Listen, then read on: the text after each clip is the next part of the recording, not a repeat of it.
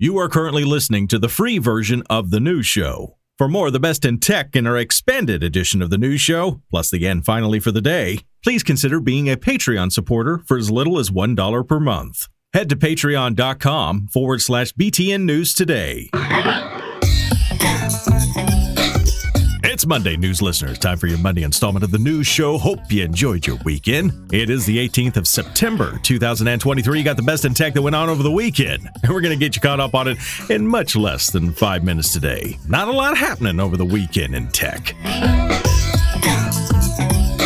Well, it looks like Google's taking a peek in the Microsoft Edge playbook, and the page they're going to be ripping out, at least in the latest Canary build of Chrome, they're going to have their own version of a feature that's actually found in Microsoft Edge, the Read Aloud feature. Google's implementation of this is basically just like Microsoft, damn near identical. One thing Chrome has going for it, though, a much larger user base. Now, with Google's release of this feature, it works well, just pretty much how you would think it would work. It can be used to have a web page or even a selection of a highlighted text and read to you out loud. Although don't look for a bunch of featured-rich options currently, it's still very much in the early days. Now again, the feature's only available in the Canary build of Chrome. However, though, we're hearing it won't be long before the feature actually makes its way to beta testers, and then finally for folks like you and me.